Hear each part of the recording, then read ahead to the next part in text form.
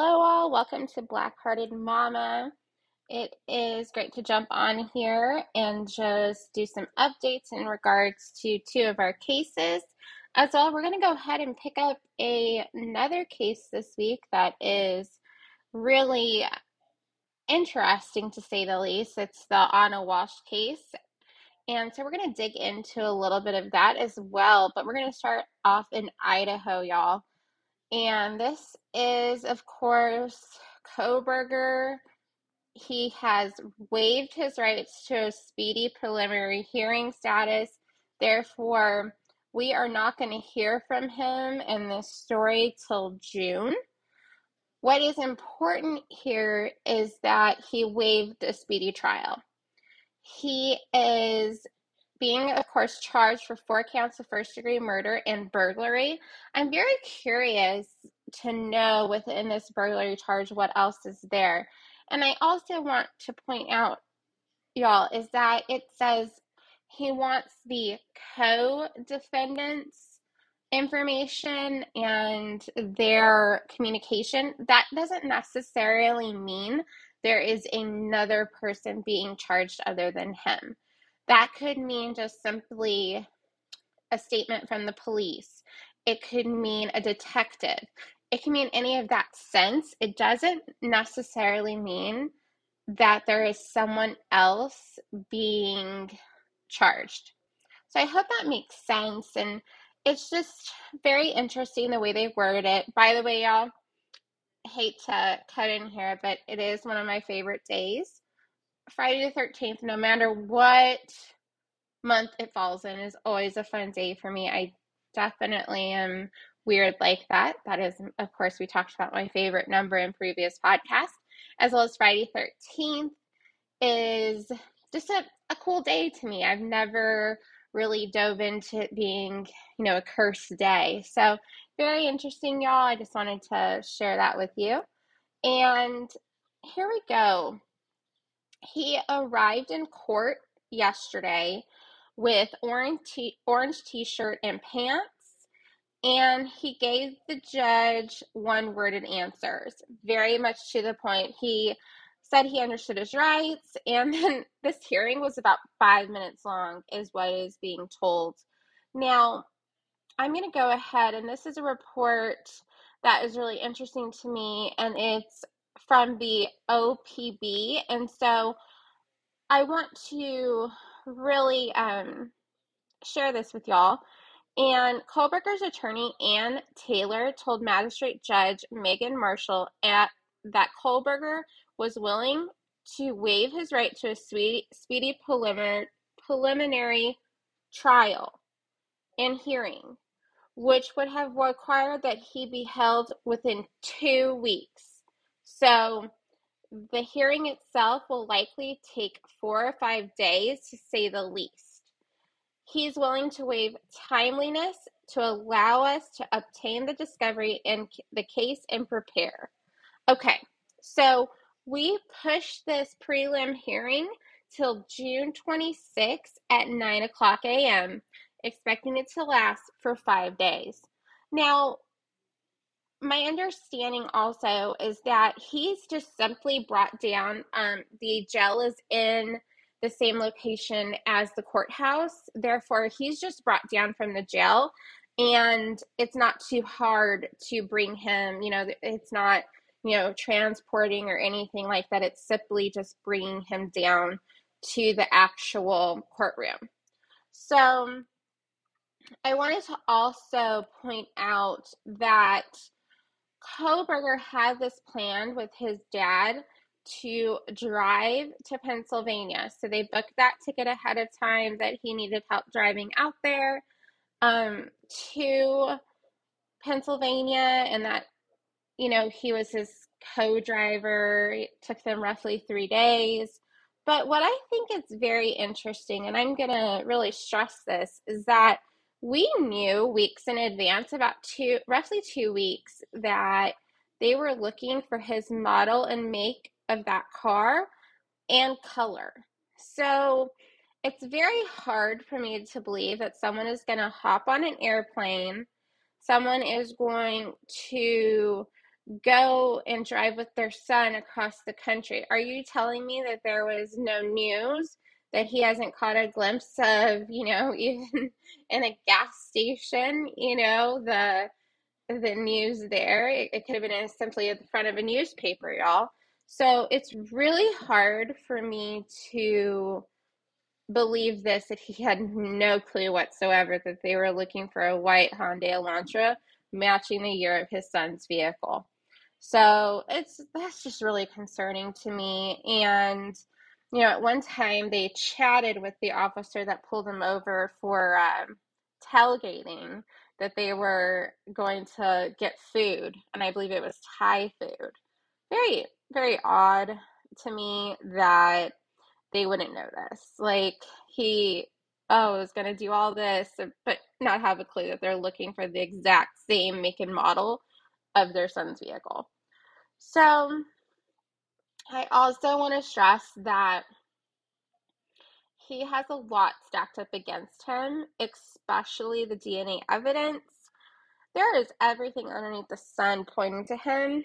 And if you want to, jump on the podcast, wherever you listen to podcasts, Nancy Grace is covering live in Moscow. And, it is definitely a somber feeling. She's there on the scene. What I find is really interesting, and what multiple news sources have pointed to, is that there's actually a baby that lives on the street, and you can hear the baby crying from, the location of the security camera that was supposedly picking up the whimpering.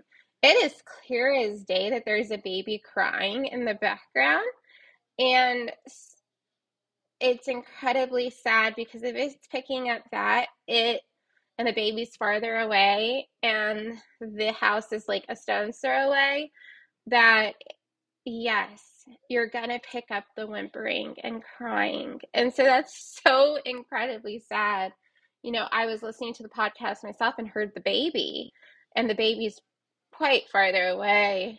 And so knowing the fact that they picked up the whimpering or the crying is just heartbreaking.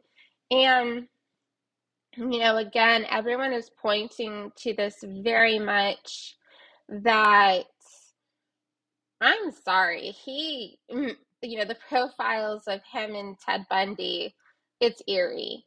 And, the fact that he sent out that survey to felons, how does it feel how does it make you feel when you committed your crime? How are you thinking in the moment? Eerie AF. Now, Dennis Rader has came out and said there has been no communication with him and Koberger. So Dennis Rader is BTK. So he is a serial killer in a sense, and he goes under the title BTK, Bind, Torture, Kill. And he also is part of the serial killers amongst, top 10, because he eluded the police as well as he communicated with media. But he has said he's had no interaction with Koberger. So very interesting to me. Also, I want to point out that this is going to be a long wait, y'all. We got till June. So this dude is more than happy just chilling in jail and chilling till June. Like, holy crap. We're almost going to see him in July. It's actually going to run into it. So it's like, really? Like, you're okay. But something that's eerie as well, that I'm going to stress to all of this, is the fact that when he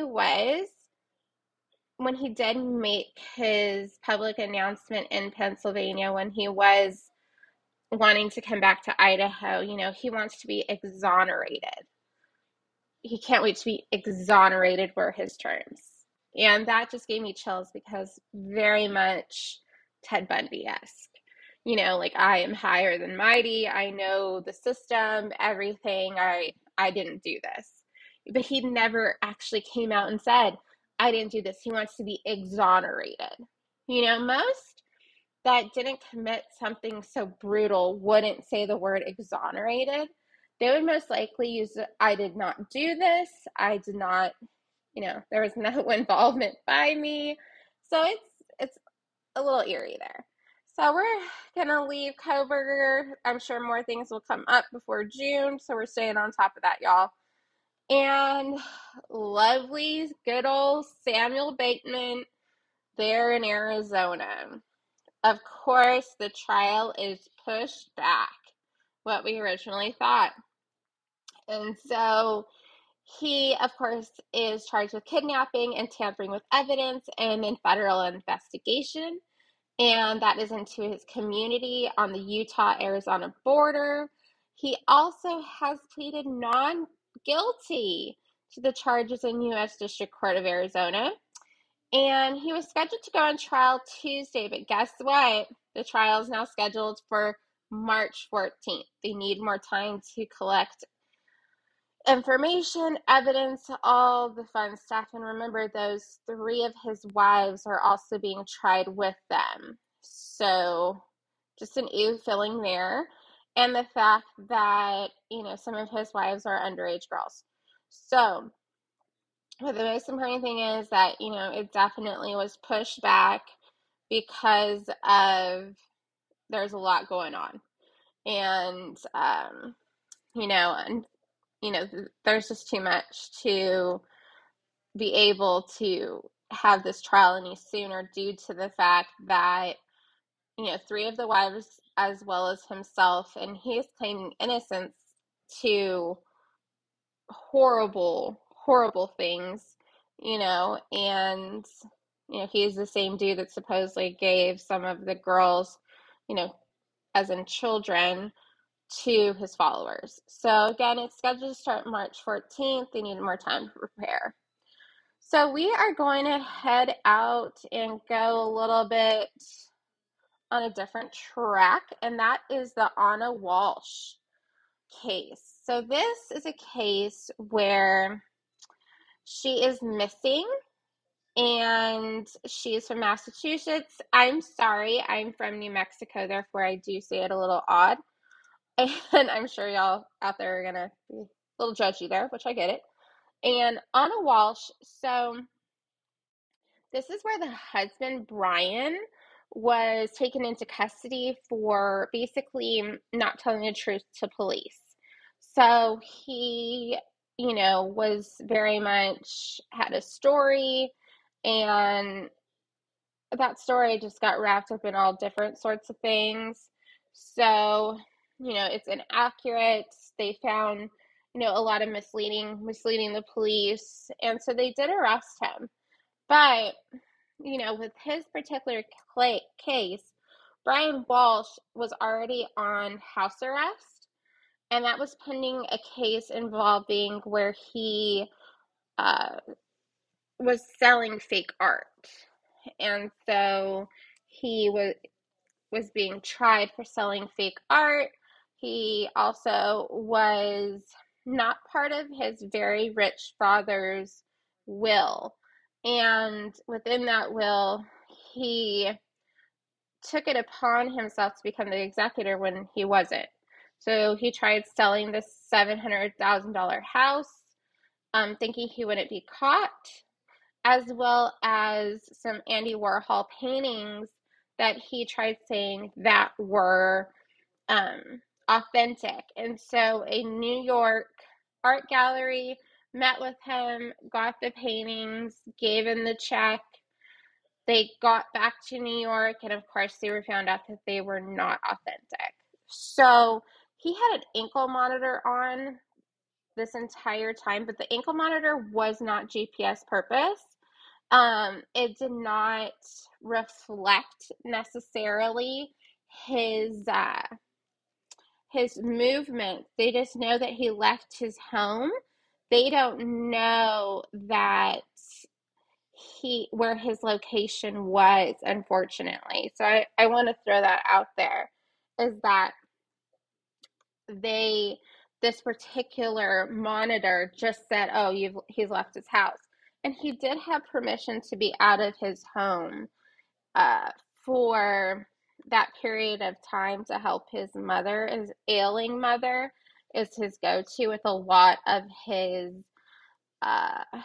a lot of his alibi and a lot of his whereabouts is with his mother, but there has been no evidence that he was actually with her.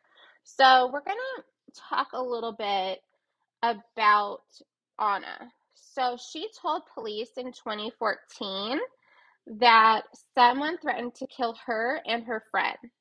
According to an incident report CNN obtained from the Washington, D.C. Metropolitan Police Department, a spokesperson for the department confirmed that Brian Walshe was the person involved in the report. The report was followed by Anna Walshe, then Anna Kemp. So she was not married yet when she resided in Washington, D.C. The case was later closed because the victim refused to cooperate with prosecution. So she refused to basically go farther. So very interesting. And this is also part of the understanding of Brian Walshe. And this is a CNN direct quote. Brian is not a trustworthy person, and his affidavit is based on lies and misrepresentation, wrote by Jeffrey Ornstein, who said he was a close friend of the father and had roomed with Brian Walshe. Ornstein also wrote Brian Walshe was diagnosed as a sociopath and had been a long-term patient at a psychiatric hospital in Stockbridge, Massachusetts. Very interesting. Brian Walshe is a very angry and physically violent person. And, this is very much of the fact that he is diagnosed with a disorder. And, of course, the fact that this woman is missing. And he, in the meantime, is going and buying, after she's, missing, that he's buying $450 worth of cleaning supplies. Just a horrible feeling, And here is some evidence in regards to, again, from CNN. Brian Walshe told police he saw his wife on January 1st when she left for a flight to Washington, D.C., and said he spent the next day running errands and spending time with his kids. But investigators allege he provided an intentionally false timeline of his actions that hampered the search. He has pleaded not guilty to the charge of misleading investigators. Investigators have found possible grim evidence, which is blood and a bloody knife in the family's basement. According to prosecutors, Brian Walshe's internet records show searches for how to dismember and dispose of a body. According to law enforcement sources, and a hacksaw and apparent bloodstains at a trash collection site, law enforcement sources say. Now, these little kiddos, she's a mother of 3 children between the ages of 2 and 6. Anna's mother is in Serbia, therefore she is working to get to the United States, and she would like to take custody of the children if possible. So the couple's 3 children are in custody of the Massachusetts Department of Children and Families. According to the spokesperson, 2 of Anna Walsh's friends have come forward that several local families have stepped forward and offered to take the children in so they can remain together. Keeping the 3 all together is very important to them. And, if you look at this dude, he looks like a con artist. So that's what's really interesting about this, as well as the fact that how is this going to change in regards to if he is truly diagnosed with a mental disorder, as well as just overall. Now, what everything leads me to believe is Anna was a really great businesswoman. She's loved by many people, very respected. And it's just incredibly sad that, there is no body and they haven't found her in any way. So I just wanted to also stress that in 2021, Brian pleaded guilty to 3 federal fraud charges and has been on house arrest in the monitor I was telling you about until he gets to sentencing. So definitely, to say the least, this is a suspicious situation where she is missing, and, you know, Brian Walsh is being held on a $500,000 bail and set to appear back in court on February 9th. So we shall see, y'all. Just, the updates and anything that comes its way, I'll definitely jump on here and share with y'all. But definitely, it's incredibly sad that they have not found really a trace of her yet. So that is all for today. I will jump on later. Uh, if anything breaks in any of our cases we're following. So we're covering 3 right now, as well as I am doing a separate, so this will be noted in the show notes as update. And that means it's following the 3 cases we've been talking about. And so the Anna Walsh case is going to be covered, as well as Idaho and what's going on in Arizona with Bateman. But on another note, I will label the Vallow/cult research that I will be doing, and I'm going to follow the Lori Vallow and Daybell case as it unfolds, as well as bring in some cult information. I find it very interesting that this fits the bill of a cult by 1,000%, and I'm really excited to dive into it with y'all. So you all have a fabulous weekend. I will jump on here, though, if anything happens or anything news breaking.